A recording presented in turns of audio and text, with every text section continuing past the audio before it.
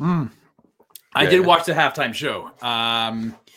It was good. I like the actual set design. I thought that was really cool. If I could make one criticism, two actually. One, I thought Kendrick Lamar was probably the weakest part of the show. Do you not like newer rap hip hop though? Yeah, I just didn't. And two, 50 Cent is way too old to be hanging upside down.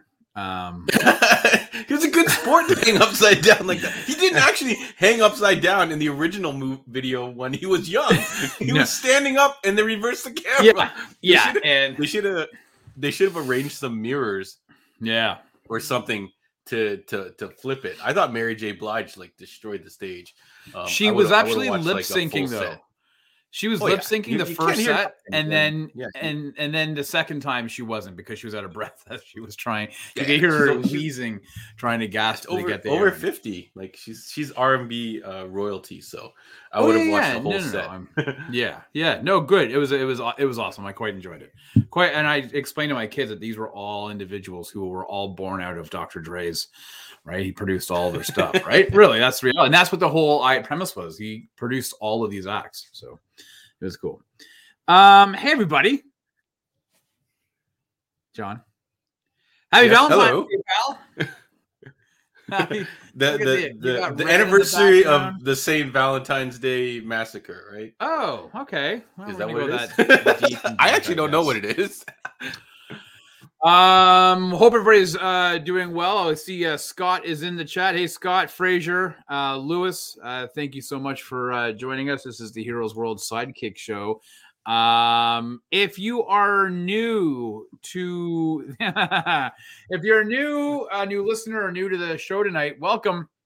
We are in the midst of a 90s bracket, the best action movie of the 90s, the decade. We split the decade in half. We are currently in the 1990 to 94 era.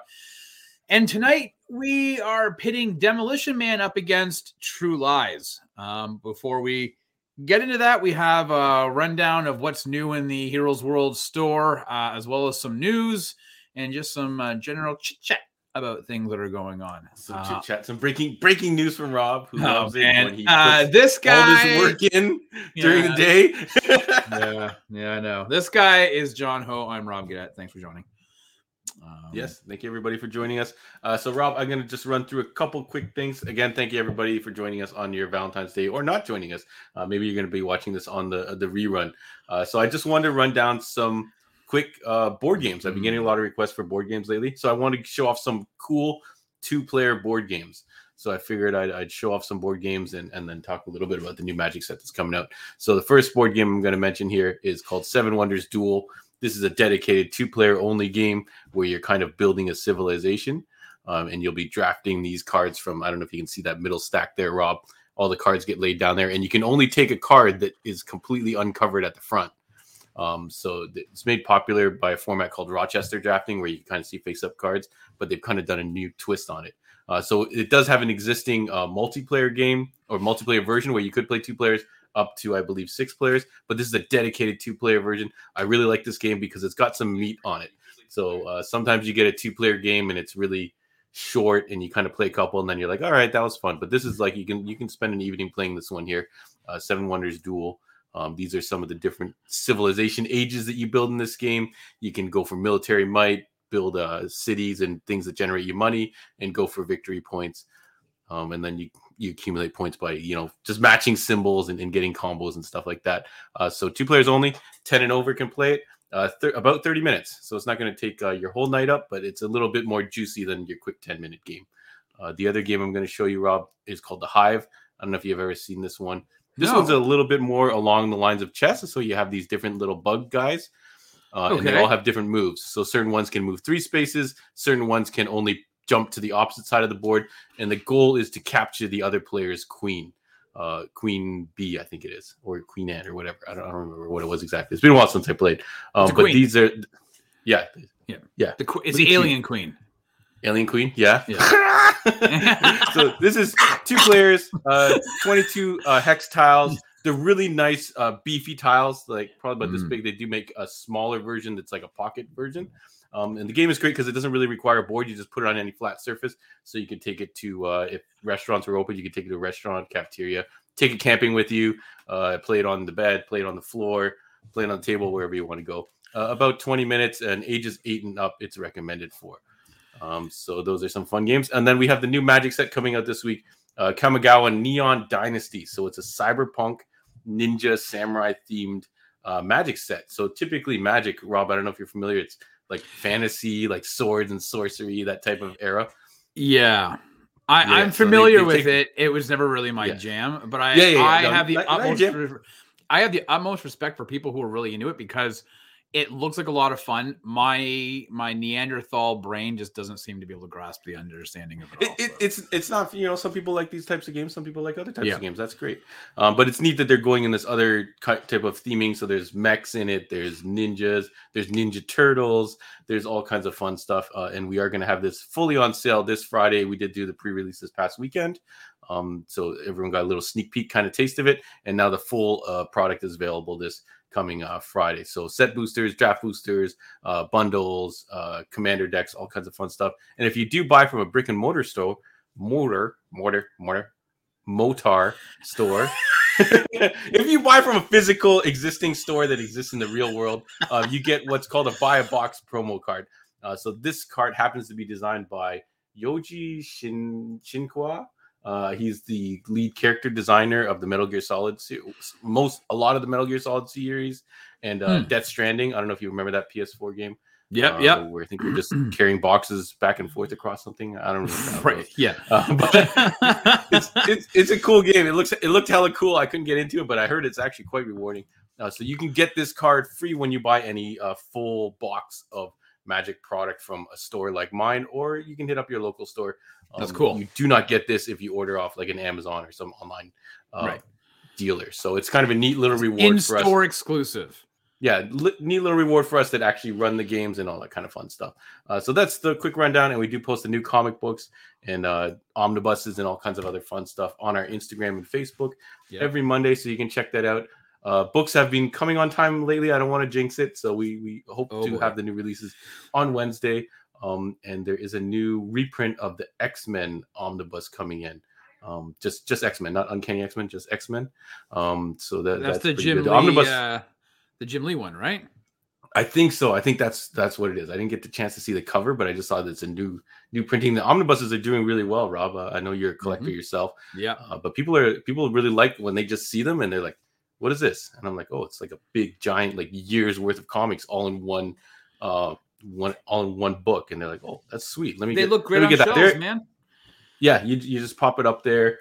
And then you don't have to go around chasing a whole bunch of other volumes. Some of them do have multiple volumes, but you get a decent enough chunk that you're not kind of like, oh, I have to have everything.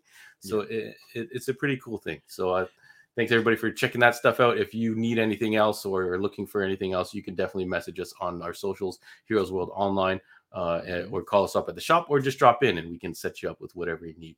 So let me throw it over to Rob, who's probably got some hot breaking news. Let me pull it up. Also, just again, a big hello and thanks for everybody who are joining us live tonight. Don't worry, we will be getting into the reason why you're here between fighting between Demolition Man and True Lies. Also, want to say if you haven't had an opportunity to check out the Heroes World podcast with myself and John and returning host Stu. From the northern shores of Ireland. I don't know. Ireland? Well, John and I did a review of Peacemaker episode 7, which is a hell of a lot of fun. And then we also did the review with Stu, who joined us for the finale of episode 7 of the Book of Boba Fett. So you should definitely check out those reviews if you haven't had an opportunity to do so as of yet. Yeah, man, Peacemaker, a hell of a show, right, Rob? I've already started my rewatch in anticipation for this week's finale. Have you? I saw that you were put on. Yeah, I saw you put it on your socials. Right? You're like, I'm going to rewatch it all, and I was like, wow. Yeah. So you did. It's fun, and I'm maybe on episode 2 or 3. Okay. But I don't know if I just don't notice these things at first, but there's a lot of like jokes and things that are laid out at the beginning that all come back later on. I think I was maybe just too busy laughing to kind of dropping in my head. But I have to give a lot of credit to James Gunn and whoever else is writing and things like that, or working on the show. That it was thought to be maybe a throwaway show. I don't know, Rob, how much expectations you had on this show originally. You're like, sure, Peacemaker, whatever, I'll watch it. Right? Yeah, that's exactly what I said. I was like, all right, whatever, man. Yeah. It exceeded my expectations, and I'm loving that show. So definitely you want to check out our review, and of course keep it tuned to your favorite YouTube station, which is us right here, because we're going to be reviewing the finale, which comes out Thursday this week. So definitely check us out there. This Thursday morning, or I guess you could stay up super late. I don't know. I like to watch it. Yeah, maybe I'll watch it over lunch. We'll see. But John, I got news, buddy. Today is February the 14th. It's Valentine's Day, John, a day of love. But I have to start off with some unfortunately sad news to kick off tonight, which is never fun to do. Last night, it was reported that Ivan Reitman, famed director and producer of some of our favorite movies, including Ghostbusters, Stripes, Meatballs, Kindergarten Cops, and Twins, which is John's favorite comedy, just to name a few, has Twins is amazing. Passed away in his sleep at the age of 75. I don't know, man. There's not really much you can say about this individual without like going on and on and on for hours and hours on end, because I think he was just so influential to movies and comedy and our pop culture lexicon over the last 40 years. So rest in power, good sir. 75 years old, just passed away in his sleep. So I guess if you're gonna go, that's the way to go, right? Yeah. I don't know. Okay, let's move on to some items of love, John, some happiness stuff. Hey, John, do you know how you love Jean-Claude Van Damme? I'm a fan, yeah. Yeah. Well, he has announced that he will film one final action movie titled What's My Name? Chance. No, What's My Name? Now, in that movie, Van Damme is going to play himself waking from a coma. He's not playing Eminem. No, he's not going to play Eminem. He's going to wait. He plays himself waking up from a coma following a serious car accident. He has amnesia and finds himself having to piece his life together by fighting all of the villains of his past movie, including kickboxers Tong Po, Universal Soldiers Dolph Lundgren, and Bloodsport baddie Bolo Young. The movie starts shooting this summer for a 2023 release. Okay, Rob. Yeah. What do you think they're going to do? Do you think they are going to bring these guys like Bolo and all those guys? Dolph Lundgren is still active. You think they're going to bring them out of retirement, or they're going to use some movie CGI magic and actually transport him back to like those eras or something like that? Well, he said in the article with Variety, I think it was, that he said that he spoke to Bolo Young just a short while ago. I think that they still keep in contact quite a bit, and that he's apparently once in a while you see a picture of him in their socials. Yeah, apparently he's in fantastic shape, so he's raring to go. I don't know about the rest of them. I mean, I only rhymed off 3, but apparently there's a whole bunch of villains. It's like it's going to be it's like a video multiverse game for Van Damme. Yeah, but from a video game, you've got level bosses, and then you're gonna fight. He's gonna have to fight the big bad. So, John, my question to you then would be, who's the big bad in Van Damme's universe? Is it Bolo Young, who starred in, as I said, Bloodsport, but also with Double Team? The Double Team, yeah. Or is it Dolph Lundgren, who they've done 4 movies together, but they've all been under Universal Soldiers banner. Who would be the big bad? Yeah, I think Dolph Lundgren, his most iconic role is Ivan Drago, so he would be Sylvester Stallone's big bad.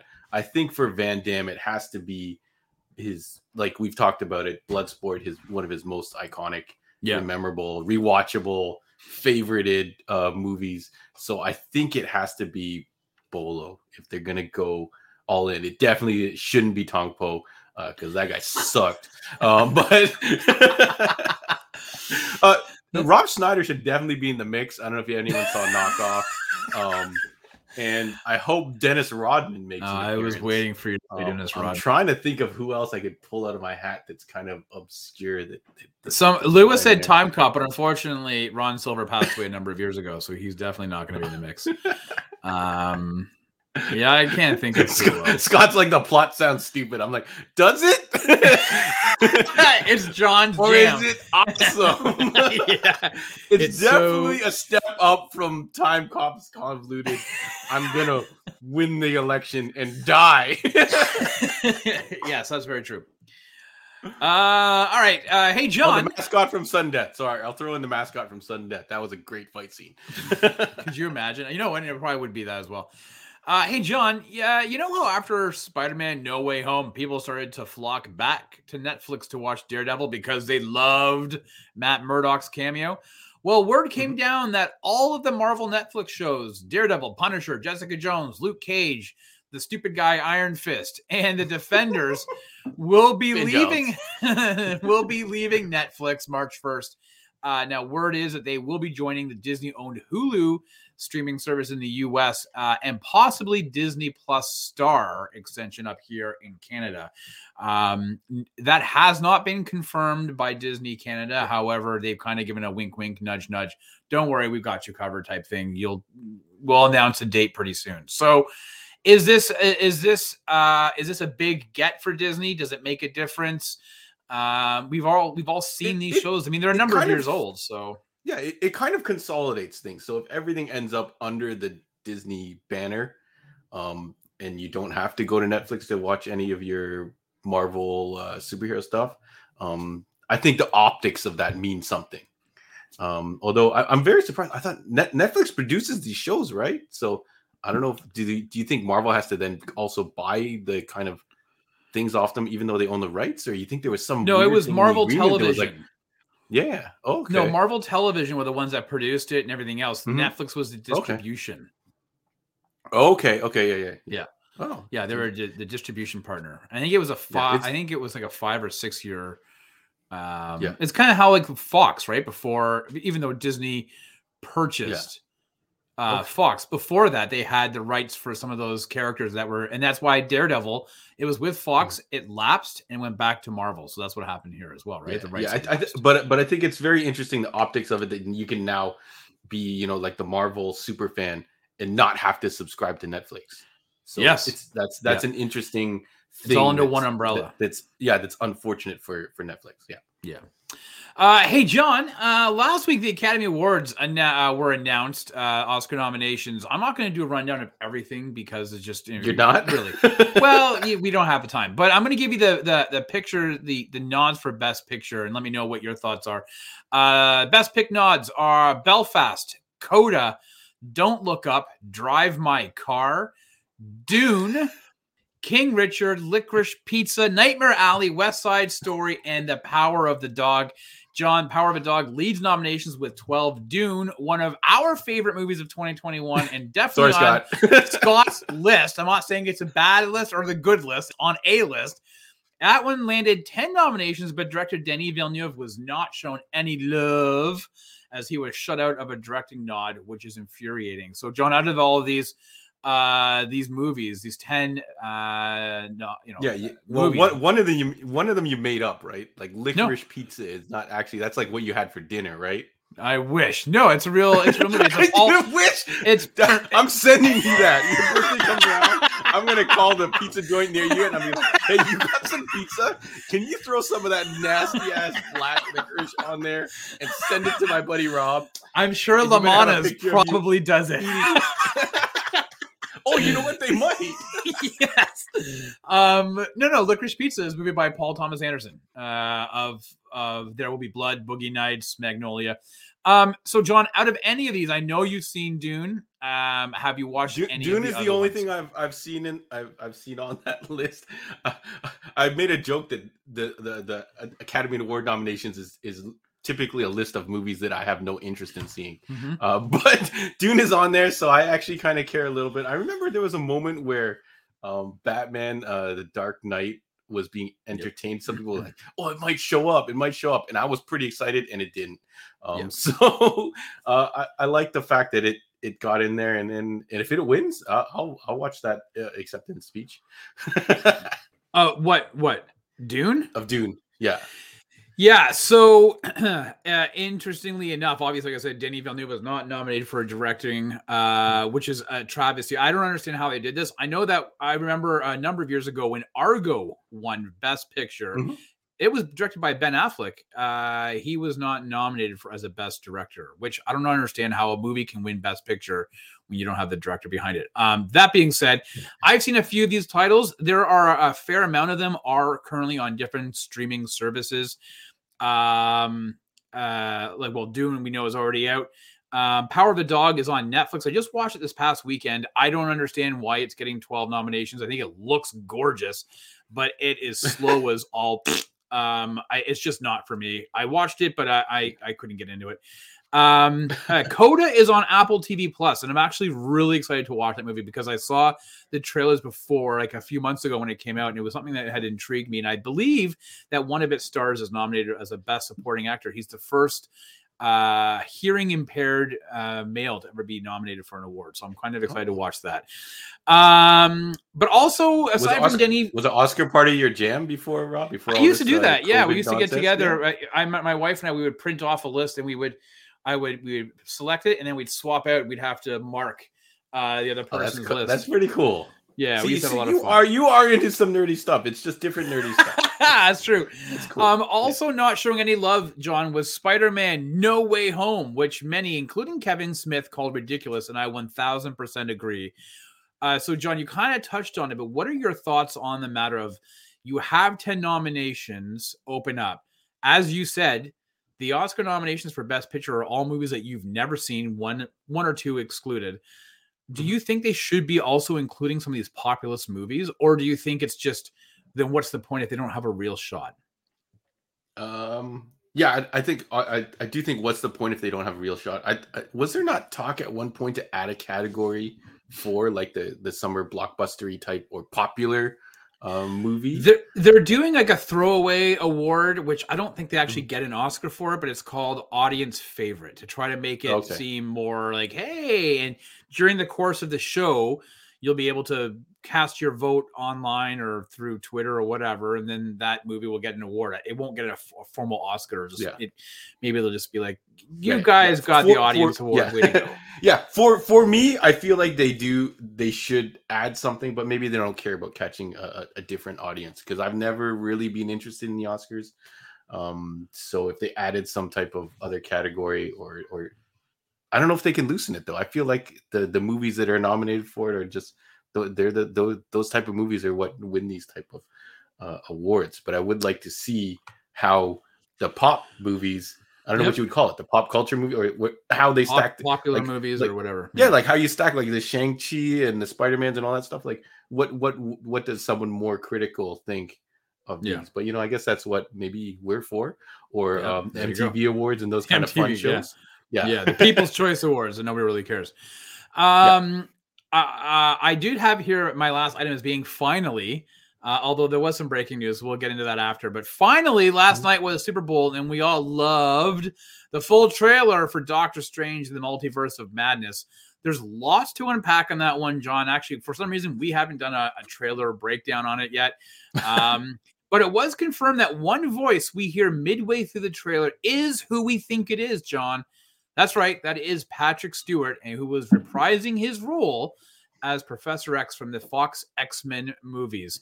More than that, not Jean-Luc Picard. This is not a crossover. This is not the Star Trek Doctor Strange crossover everybody asked for. It appears though this scene with Xavier is part of the Illuminati, which many online speculate includes Reed Richards, Namor, Black Panther, Black Bolt, and maybe a new Iron Man or a variant Iron Man. So, John, are you? I mean, I don't know how many times you've seen this trailer. I've seen it only 5 times. 0, dude. It is intense. It is honestly. It feels like there's a lot going on. So, are you excited for this movie? I guess it doesn't even make a difference if you've not seen the trailer. I'm not. So if we do a trailer reaction, I would probably be like, I'm going to try and keep a straight face and see if this impresses me. But for some reason, I'm just not feeling this right now, but I haven't watched it yet. So if I watch it, maybe I'll get into it. All right. Well, we should definitely do a trailer reaction because I think you'd enjoy it. At least it comes off the heels of Spider-Man No Way Home. It's the ramifications of what Strange did in that movie affects this one. Yeah, Jesse just put Deadpool's in the poster. Yeah, there is a lot of speculation that this movie poster with shards, you can see these reflections of certain things, and maybe Deadpool is in there with his famous, look. And see, then now I'm getting more interested. All right, there you go. And breaking news, late this afternoon after I did all my news stuff. I guess this is what happens when you have HBO Max and Warner Brothers. Like, we just got to start making stuff. John, they have tapped. His name is Adam Sitzkiel to write and direct a movie about the Wonder Twins. Sorry, I thought you said Wonder Twins for a second there. I did. Zane and Jaina. The Wonder Twins. Wonder Twin powers activate form of a bucket of water, John. Yes. This is an individual. If you watch Teen Titans Go, you would know that one of them turns into various forms of water. At one point, flushing themselves down a toilet. Yep. And the other one turns into various animals, I guess. Or yes. Usually like a hawk or something. The individual that they've tapped is Adam, whatever. He apparently worked on Black Adam. I'm not sure in what capacity, but he's been hired to write and direct this movie. Listen, when there's so many DC properties available in IP, why they would dip back into the Wonder Twins is beyond me. But hey, who am I, right? It's unusual because these characters, like kind of Rob is indicating, they kind of become the butt of a lot of jokes. So right. They tried to do a little something with them in the comic scene a little while ago to try to kind of serious it up. It didn't quite catch on, but you know what? Never know. Like shows like Naomi are doing phenomenally well. So I guess that now's if they're going to experiment, I guess now's the time to start throwing some stuff out there. But I can think of so many other DC characters I'd rather see. But whatever, give it a shot. Yeah. All right. Well, that's it, John. That's the news, bud. That's all I got for you. That's all your Valentine's Day is. Six notations of love thrown in for your news, John. So notations? All right. Yeah. All right. Thank you, folks, for sticking with us. We are now going to start diving into we're going back in time. We're going back to the 90s. Is that dream sequence or is that time travel, though? I feel like that's a dream sequence segment. Could be. Shout outs to Wayne's World, Tia Carrere, who is in one of our movies that we're going to talk about today, which I mentioned to a friend of mine, and he's like, what, Tia Carrere? How did I not watch this movie? I'm like, you totally watched this movie. You just forgot. But do you want to throw the bracket up? Yeah, I was gonna throw the bracket up. And we'll talk a little bit about it. So what are we doing? We're counting down our favorite 90s movies with your input. So you know what, if you say blah blah blah, this is on Collider's or whoever's list and it's not on yours, well, this is our list. We're doing something. That's right. And just to reiterate this point, this is only for 1990 to 1994. So if you're like, wait a minute, where's The Rock? Where's Con Air? Where's The Matrix? Relax. We're gonna get there. This is just the first half of the decade. Yeah. All right. So do we want to run down? So Rob, I feel like we have to switch the format up a little bit. So when we're going to get into it more. The round one was almost more for fun. So I don't know if we should start introducing maybe just exhibitions of movies that we just kind of liked from that era, and that we just kind of want to rewatch again. But what happened is we had a funny number, and then we had to give a bunch of movies a first round bye. And those movies were True Lies, Demolition Man, Point Break, and Speed, which are very solid contenders. All the other ones from round one I feel like they were more for fun, but we'll see. Maybe some of them become contenders. But I don't know. So we're now on to round two, which today we're going to be talking about True Lies versus Universal Soldier, which I think we're going to advance that quickly, and we're going to end up just talking about the two winners of these rounds, Demolition Man and Hard Target. Right. And then next week, I guess we will be talking about Point Break and Under Siege and Speed and Leon the Professional. Correct. So anything else we need to cover before we dive into this, Rob? No. I really feel like should I just advance this round two? I think, when I look at this list, it's it's really weird because my memory of the 90s action movies doesn't really jive with this list necessarily. Do you know what I'm saying? I'm looking at some of it. I'm like, oh, I never really would have put that up there. Like, I don't know if I really would have put Last Boy Scout up, although I did enjoy watching a lot more now than I did back then. So that I'm thankful for. But I guess maybe in my brain, this first half of the 90s is still kind of attached to an 80s mentality. Whereas when I think of 90s action movies, I feel like my head goes to more of the Michael Bay isms of the late 90s. We've got it right here. Like right here, I want to say it's not universally, but it's widely debated that Speed is the introduction of the modern action movie. So right around 1994, which does have Leon in it as well, which is kind of a unique little thing that's happened here. But True Lies, we can definitely see a big difference between those movies and some of the movies that we've watched in round one. So wait, and explain to me again, because people may ask, maybe they won't because they don't give a shit. Why is it that we didn't put on Terminator 2? Because that was just a killer. That was the event killer, right? We literally just took it out because we were like, it'll destroy everything in this first half. So what we're gonna do is we're gonna do this bracket, and we're gonna do the second half of the bracket. And I think Terminator and Matrix are getting exempt. They're kind of like the retired champions, who are just gonna and we're probably gonna talk about the idea that if anything could possibly top those. Right.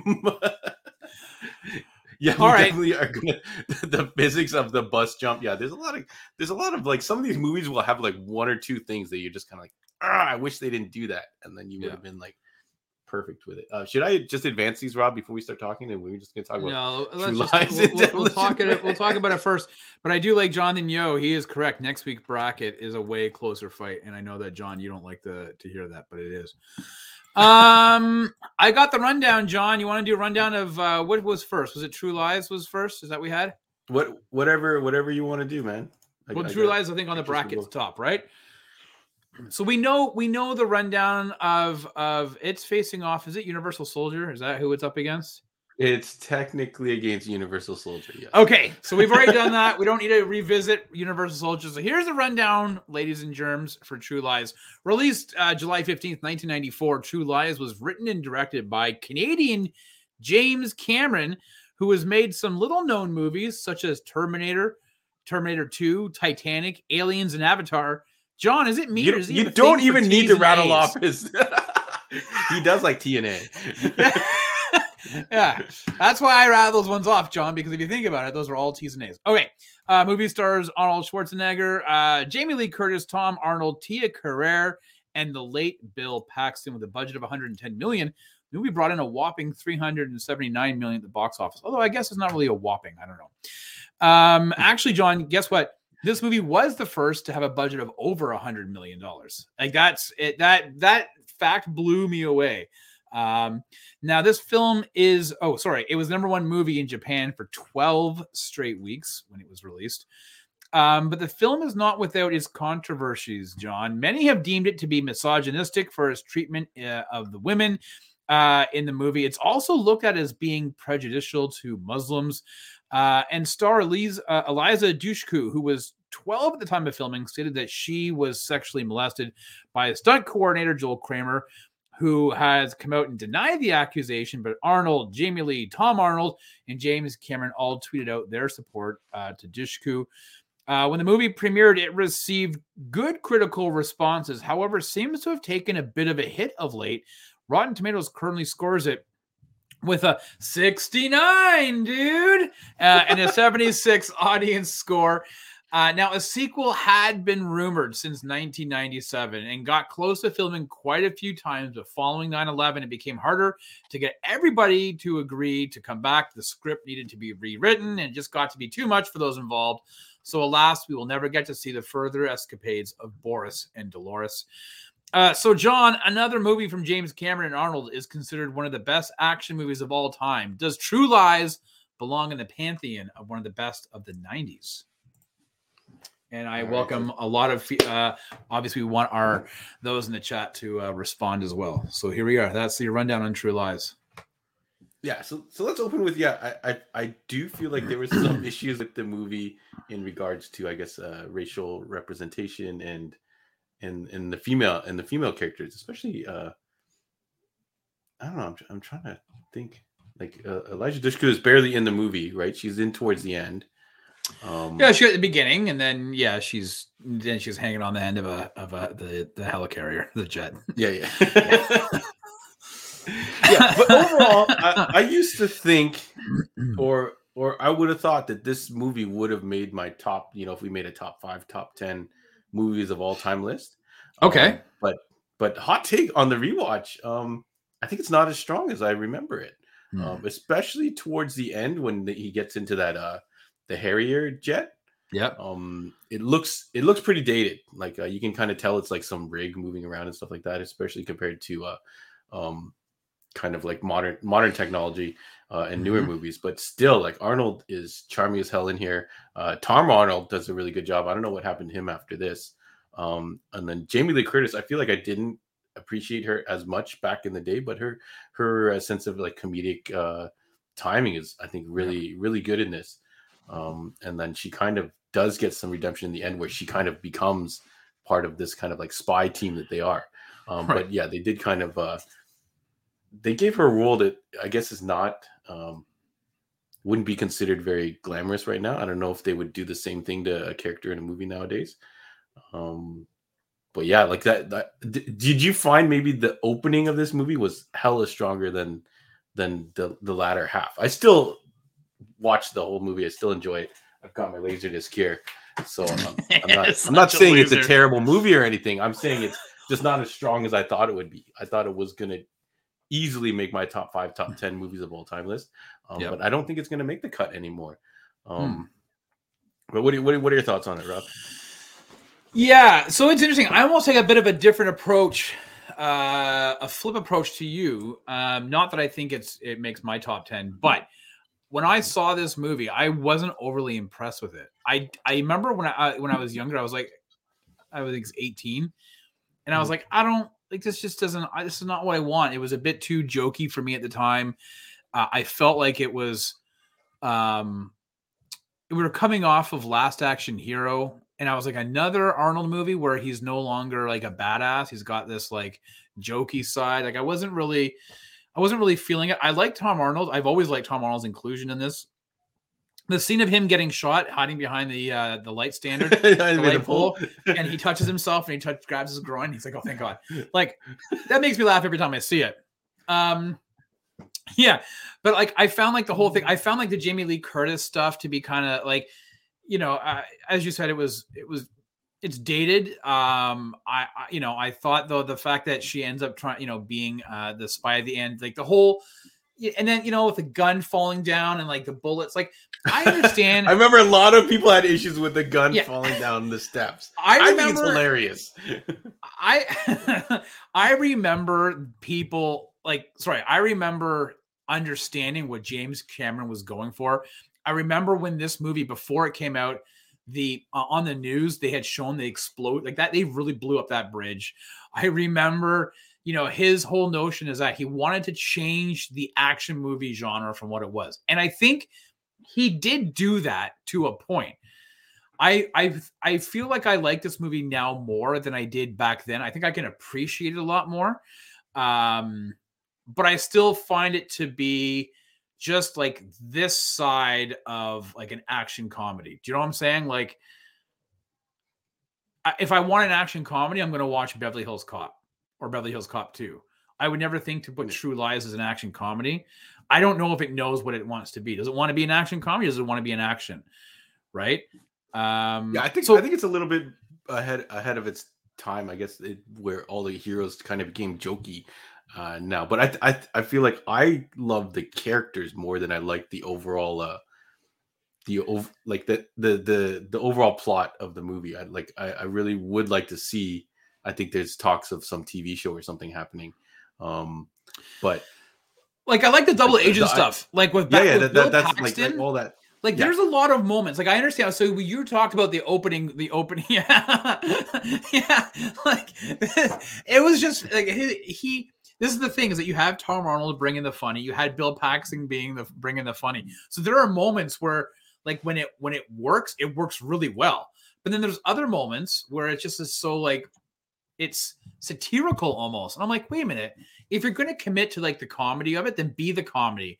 But don't be a satire of it, because now it's like you're doing three different things. So when you asked about the opening, it was a very James Bondian opening, right? You know, and I thought it was kind of cool and interesting. Yeah, I don't know, man. I think it's good though to see Arnold in his. I guess is this considered his prime? Like this early nine, like T2 is, I think, 90. Is it 92 or something? 91. Like T2 yeah, was 91. Like this is Arnold in his prime, kind of, right?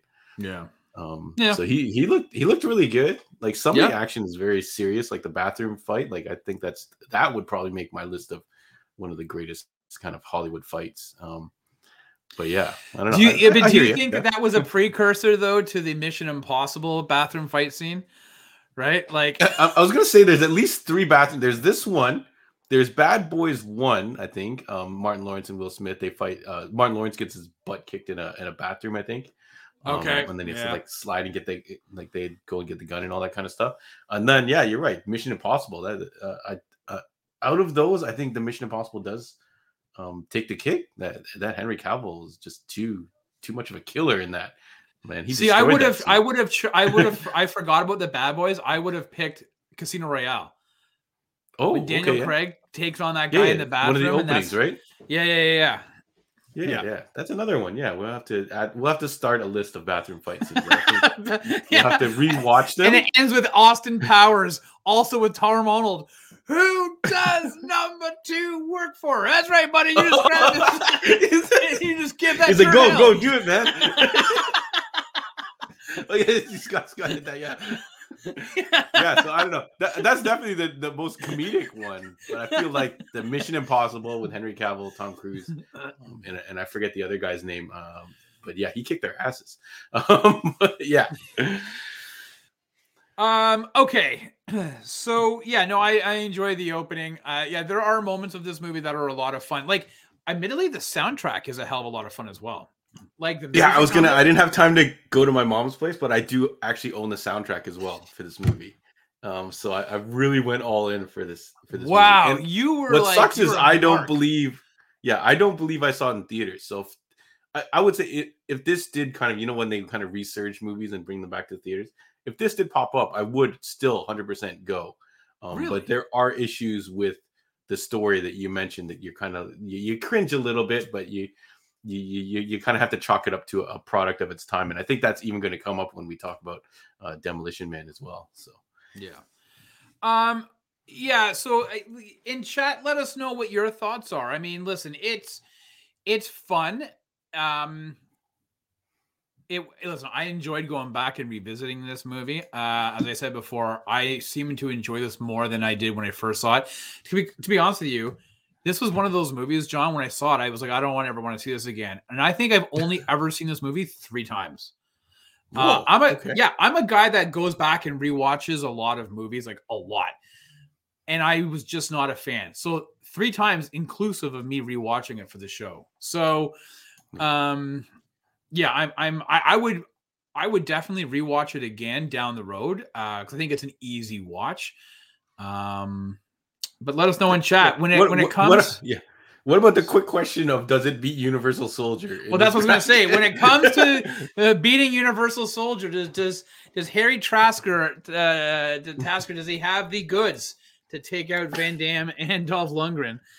I gotta tell you, Lou says he quite likes it. This movie does have a distinctive feel that is a bigger deal than a lot of these other movies we've seen so far. Like it feels like you mentioned how much money was thrown at it. It does feel like all of that is on the screen. Everyone's Universal Soldier, no contest. So I feel like I'm just gonna hit this. I'm gonna pop July's ahead right now, and I don't think we need to even discuss that really at length. Yeah. All right. Thank you very much. We're going to get into the next one. No, I think so. So Lewis brings this up and says maybe I'm just an Arnold fan, and I think this is where some of these actors and actresses from the 90s and 80s win us over. Like, you know, we talked about Leon the other week, how that invested so much in characters. Sometimes just a charming lead actress can achieve that without them actually doing that, you know, like without them actually putting in the work for the story and making us invested in the characters. You're just invested in them automatically because their charisma. So I don't think anyone can be faulted for that. Get out of here, Scott. As long as you don't have a necklace of ears, Scott, you may go about your business. I got one of noses. All right, everybody, we're going to dive into a year earlier, and we are talking Demolition Man, starring Sylvester Stallone, Wesley Snipes, DM. I have it as DM. Demolition Man was released on October 8th, 1993. A budget of $60 million. It brought in $159 at the box office. Now, while Taco Bell was featured prominently in the movie, the script had been written with Burger King restaurants instead. But they didn't pay. Well, BK, much like McDonald's, who were also approached, passed, and Taco Bell was all too happy to raise their hand and agree to be included. However, in the European version of the movie, John, Pizza Hut replaced Taco Bell, as the Bell was not well known outside of North America. Now, this actually was interesting because this was a form of localized product placement, and it was the first of its kind for movies. So they just redid a couple of the scenes mentioning Pizza Hut. Now, when Stallone met with the director and producer, I would like to take you to Taco Bell. Yeah. I'd like to take you to Pizza Hut. Oh, whatever. Producers, including Joel Silver, he decided to join the cast, but for Simon Phoenix, he wanted and suggested Jackie Chan. But Jackie Chan turned the movie down, and so producers went and they tried to get Snipes to agree, but he continuously turned them down as well. They actually went to his movie Rising Sun and essentially pleaded with him to be in this movie, and he just gave in and agreed to do it. Now, Sean Connery, Rising Sun? Yes, that's right. Now, sticking with casting, Sandra Bullock came in after the first actress cast to be Huxley was fired after 2 days. John, Lori Petty. Yeah, Lori Petty was originally Huxley, she of Tank Girl and Point Break fame. Joel Silver said, Joel Silver was like, you know what? We had creative differences. Lori Petty came out and says, yeah, no, Sylvester and I, we do not get along. We're like oil and water. It did not work out well. I don't know if it worked out well for Sandra Bullock, though, because she was nominated for a Golden Raspberry Award for the worst supporting actress this year. Critics were split on the movie when it came out, but it currently sits at 62% in Rotten Tomatoes and a slightly higher score of 66 audience. And John, now here's where Demolition Man could have been. Initially, this movie was looking to land Steven Seagal as John Spartan. And drum roll, John, ready? Your boy, Jean-Claude Van Damme, was going to be Simon Phoenix. But alas, it was not to be. So, John, after rewatching, I was gonna fun it. I was gonna fun it until you announced who was gonna play Wesley Snipes' part, and now I want to see this shit. So we're in the age of multiverse remakes. So make it happen, folks. So after rewatching Demolition Man, John, does it deserve to be considered one of the greatest action movies of the 90s? Yeah, it's great. It's still this movie is so fun. I know you're gonna rip on it for sure, and a lot of people are gonna rip on it. But has no movie kind of stood the test of time and kind of come up in its kind of commentary of what can become of the world like Demolition Man has? Like, how much of did you watch this was really like we're heading this direction. We're heading to we're heading to no bodily fluid exchange. We're heading to probably a shortage of toilet paper and having to use some other means of seashells of cleaning ourselves. Like, how much of that commentary works? And we'll even shout out, we were going to do the Time Cop comparison, but the cars actually look pretty legit to what we got now. They basically just added a little kind of like fender cover. Yeah. And they were automated driving, and it actually, like, it gave me a lot of Tesla vibes to it. So I don't know. I still thought this movie was fun. I don't think it quite hits the caliber of action that True Lies hits, but the whole Wesley Snipes versus Sylvester Stallone, I thought really worked. Like, Snipes, I don't think he normally played a villain. Like, maybe New Jack City, his character was a villain in that, I believe, or a hero, depending on how you look at it. But but you have this guy who's a big box office, well, maybe not a big box, but a hero in many of his films, get to turn around and be a bad guy. So I don't know. I think it still works. Rob, I know you rewatched it, and are you happy you rewatched it?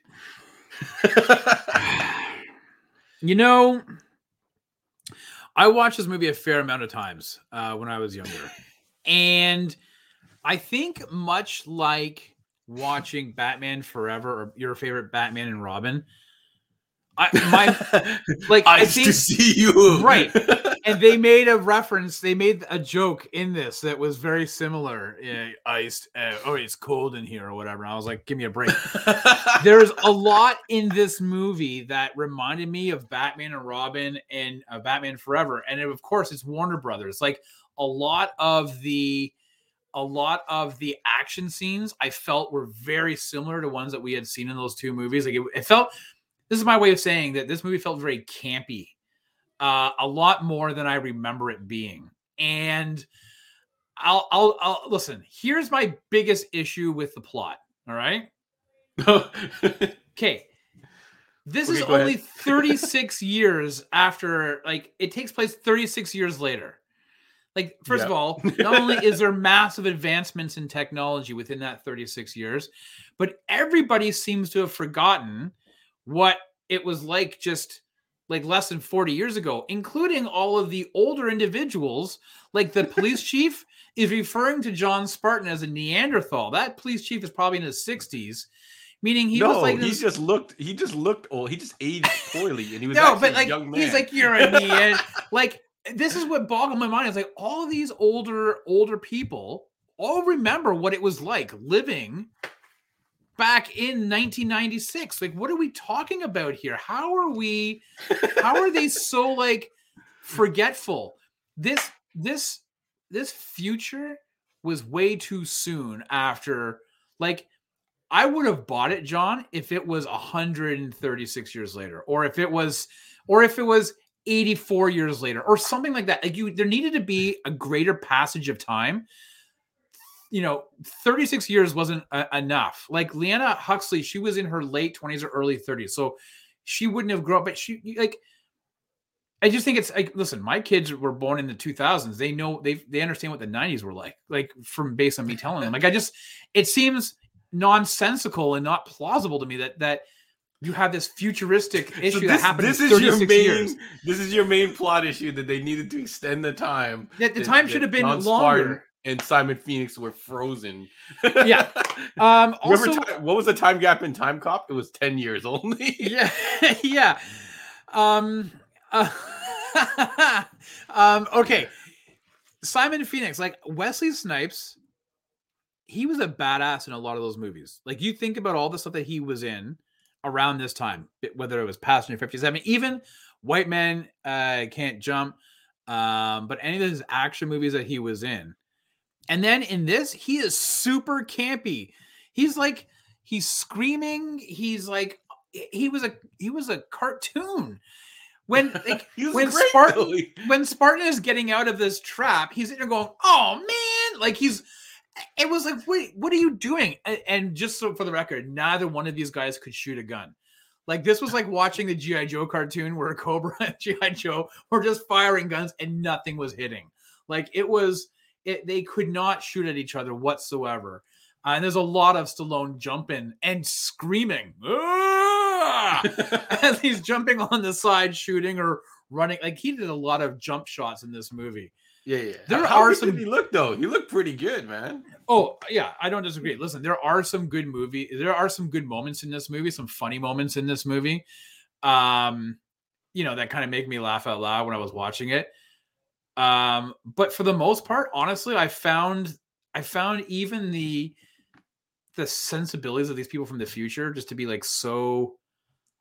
It was campy. That's all I can say. It was campy as all hell, and I was really surprised, man. You didn't I really like the police force, kind of like they're holding like these instructing things, and they're like, tell the perpetrator to like lie down and spread like he's like watching a YouTube video that teaches him how to arrest somebody.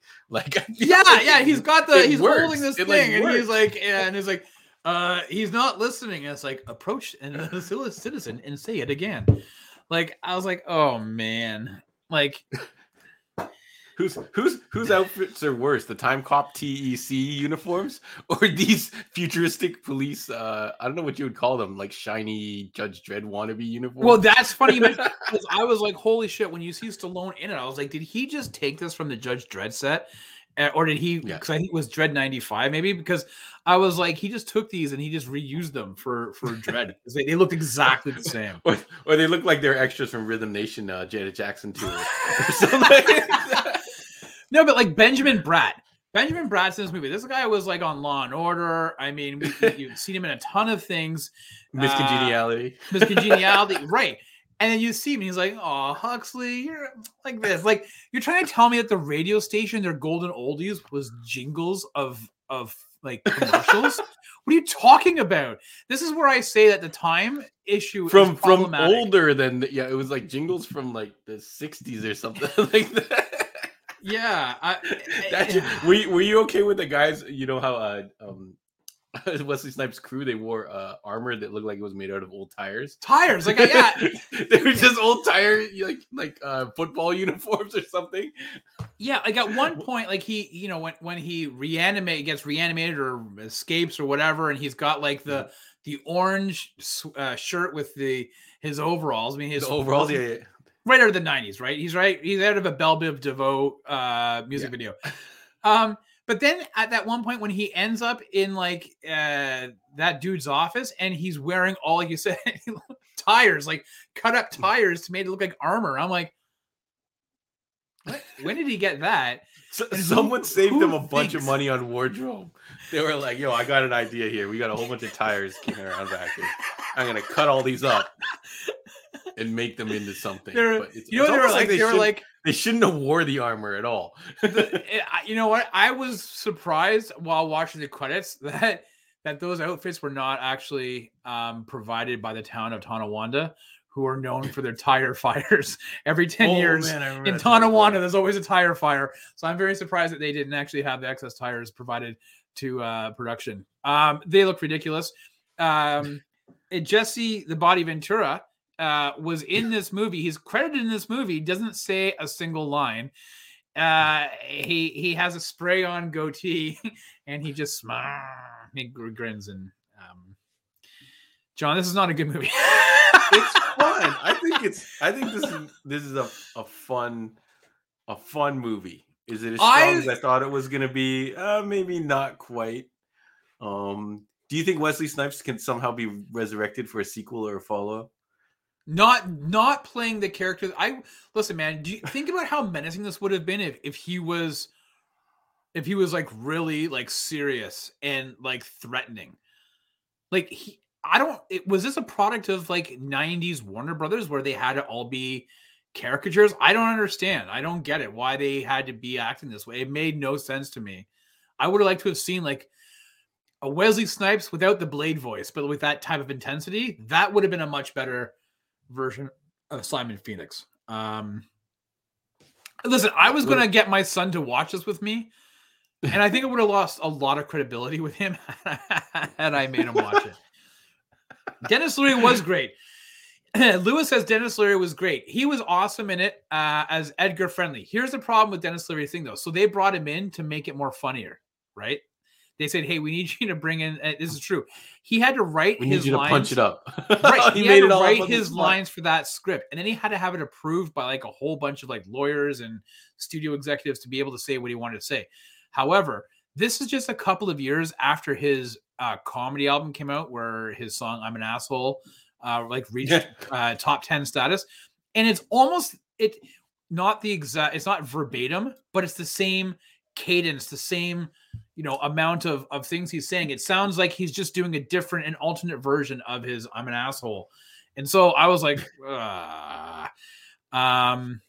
which is weird because it's not you get such a different version of Dennis Leary in the Rescue Me TV series, but yeah. Oh man, yeah, Rescue Me. If you want to get hella depressed, watch some Rescue Me. The show is mad sad. Jonathan Yo says, I think that the tongue in cheek made it way more enjoyable than True Lies. Maybe, I don't know, but first it has to get past its first contender. John, and who is it up against? In the bracket, who is Demolition Man? Hard Target. Hard Target. Oh my god, 2 movies I really don't like. Chance. Because his mama took one.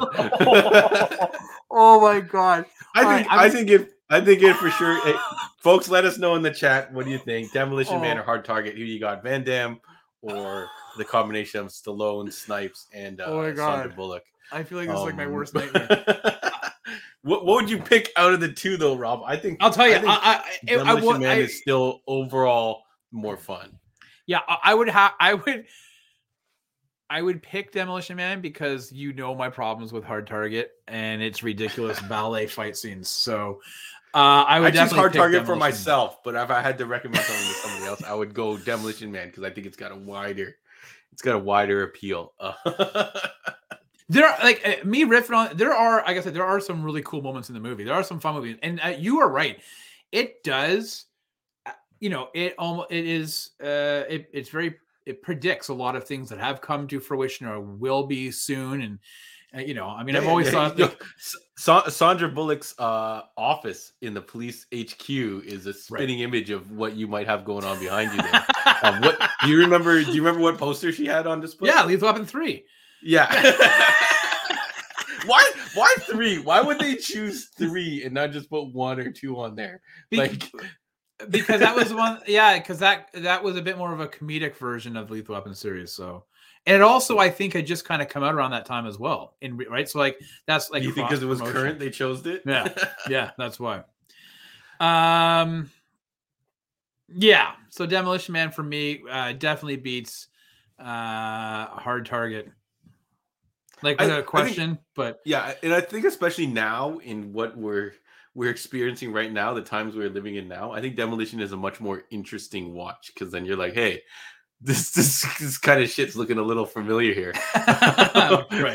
Right. Replace a couple things, the eyeball scan, that's your phone has face recognition app now and all that stuff. So it's like we're pretty much there. We could be in theory at the Demolition. Yeah, without having to remove your ocular your eye or the ocular cavity. Yes. It looks like I don't think anyone is going for Hard Target. So let's say Demolition Man 2. Do you want to make a call on Demolition versus True Lies though, or you want to save that for later? No, I'd say we go for it now because we might. I mean, we've discussed both of these movies. I'm gonna choose True Lies over Demolition Man. That is my. I think the choice is True Lies. I think it's just there's a lot more. I feel like there's more going on. The caliber of action is higher. Yeah. Yes.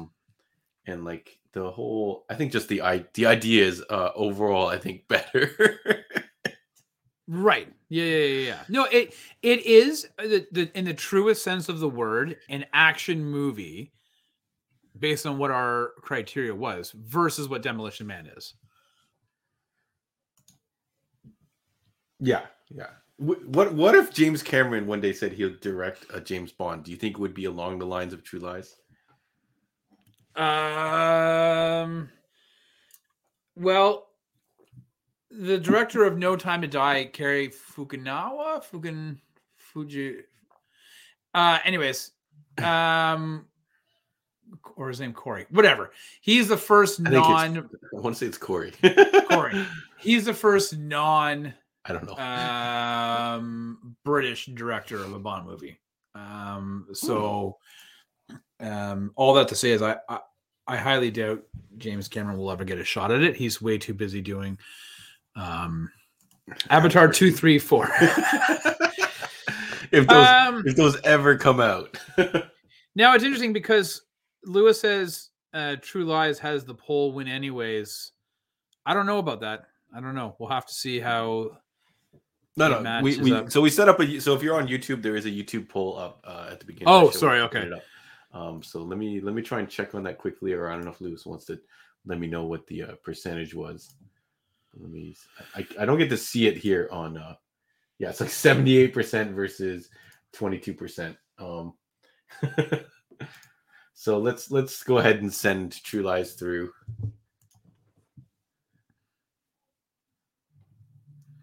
And it is in. So we've got next week on deck, which I feel like is going to be pretty easy because, well, homework wise, but I feel like I still wouldn't mind watching Point Break and Speed again. We just rewatched it for Keanu Reeves. Was it just? It feels like we just did that, but it's probably like a year ago. No, I think we did it in November. Didn't we do it in November? Oh yeah, was it that recent? Wasn't it? Did we not? I don't know. I thought it was. I have no sense of time anymore. I don't remember when we did.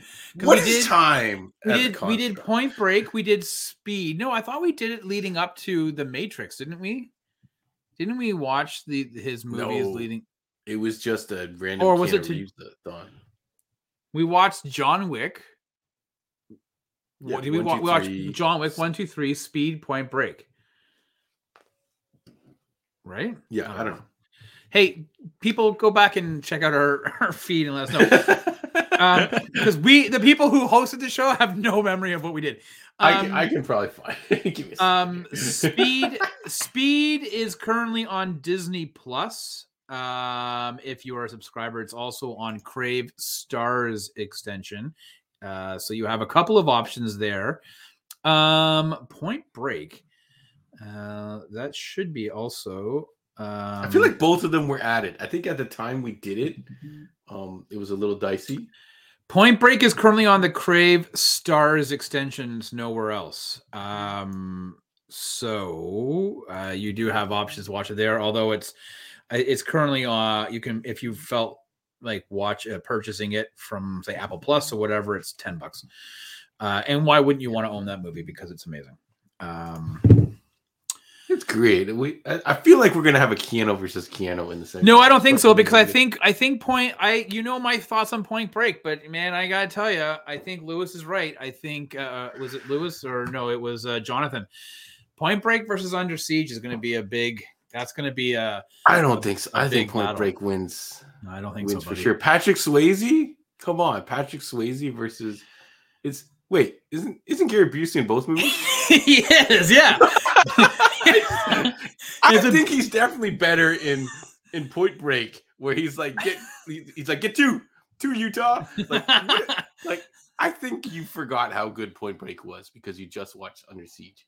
And I think Point Break blends the comedy and action together better than the issues you had with Demolition Man and maybe True Lies. We started Keanu Reeves like a marathon back in May 2021. Was it May? Okay. We went Point Break, Speed, John Wick, 1, 2, 3. Just for the hell of it, looks like. Yeah. I feel like now, if I remember correctly, I feel like we were just talking about, and we were like talking about those movies. I'm like, you know what? Like, we should do a Keanu Reeves revisit on those movies. So yeah, good for us. Good for us, John, for doing that. Oh, looks like you got Fraser's on your side. Looks like Jonathan Yost maybe on your side. Maybe I'm wrong, but I don't know. Point Break is a hell. But I love Point Break, but yeah. So that's next week, everybody. Thank you very much for joining us today. As a reminder, the Heroes World podcast. Last week we reviewed the season or series, I don't know, finale of Boba Fett, the Book of Boba Fett, and episode 7 of Peacemaker. The finale of Peacemaker is coming out Thursday, so we will have your review. And John, I believe we have confirmed that we are going to be doing a season review of Reacher. Yeah. So if you guys haven't finished watching Reacher, you have one more week to finish Reacher, and I believe we want to do a live show talking about our love of season 1. Is that what we agreed on? I don't know. Did Stu? Because he wanted. I don't know. I feel like we can do it live. We've given everyone enough time to watch it like this, so we'll see. We'll see how it goes. But thank you everybody for staying tuned in. Hopefully you have watched it. It's a hell of fun, and it's been doing phenomenally great. Review wise, I believe Alan Richardson has done several interviews about his portrayal of Jack Reacher, and the guy seems hella cool. So I'm looking forward to that. Yeah. Lewis confirming it was filmed in Pickering. I was looking up locations. I'm like, should I drive out there and check it out? I don't know if it's actually exists, like if any of the sets still exist, or if they're under heavy surveillance. But I feel like they're moving on after season 1. Rob, wouldn't they have to create a whole new set? Yeah, but there's a lot of film set stuff out this way. So yeah, I mean, it depends what book they're going to go to, and it's going to be a couple years before we get the next season. But hopefully, it's sooner rather than later. So, I think Alan said he does want to do Die Trying, which is I think the second book. Okay, so maybe they just keep it simple, and maybe they just go in order. Rob, yeah, I think you stated last time we talked about it. You like all the books universally. There's no we couldn't isolate a single book that we wanted to see follow it up. Because we don't know when you look at the titles, you're like, I don't know what I have to read. What the you can't tell from the titles. I think all the storylines are distinctively different, so it's not like he compared it to the Steven Seagal, which all have the similar plot lines. All the Jack Reacher books have very different stories, but you can't tell. I think one of them is called Tripwire, and I'm like, what was that one about again? Like you can't tell from the title. But actually, there's like 4 books that they're not sequentially together. I think it's like book 5, 9, something else. Anyways, there's a couple flashback books, but they all are with some of the same. Like they tell an overarching story that if you were to read all 4 of them together, it's one big story. But yeah, it's because he travels. He leaves like after book 1, the first part of the book. He leaves after that first like book 5 or whatever. He's gone, and then. Like on book 9 or whatever, he starts his adventure, and it's like it starts to tie into things that he did. And it says, "Well, that was like months ago when I was dealing with like." Some things that have happened continue on, which is not normal for this book. But I do have. I'll save it for the podcast, I guess. I have 1 or 2 of the books that I didn't quite like that I wouldn't want to see, but we'll talk about it when we get to that. So you guys got a 1-week timer. Finish up your Reacher, watch it again if you want. Check out some of the books, maybe. I really like the audiobooks, so if you're on Audible, check them out. Listen to the ones by Dick Hill. If he's narrating it, he's hilarious. He does all these voices and stuff like that. I've never listened to a book on tape. Never done it. You should try it. I got into it. Sorry, we're going late, folks. But I got into it because during your commute, like sometimes you're stuck in traffic. Get around anywhere in Toronto to get from Toronto to Toronto is like a 1-hour drive. So I would just pop them in the car and I would go through a book like every couple of weeks or so. So well, maybe I'll check. I think there's like a free trial on Audible or whatever. I think that's an Amazon thing, right? So there's an Amazon thing, and you can get like 1 month for cheap or 3 months for cheap. I would definitely try it. I love audiobooks because you just pop them in. But thank you for sticking with us, folks. Anything else before any parting words, Rob? No, that's it. No? I got nothing. You got nothing? Be well. Be well. Be well, everybody. We'll see you guys next week. Fraser, sorry. Well, you can listen to a book 5 minutes at a time. It's my current commute to work is down a few stairs. You can pop a headphone in during other chores and stuff like that, though. There we go. But thank you, everybody. Good night. We're going to talk about Thanks, Point Break, Speed, Under Siege, and Leon next week. Peace.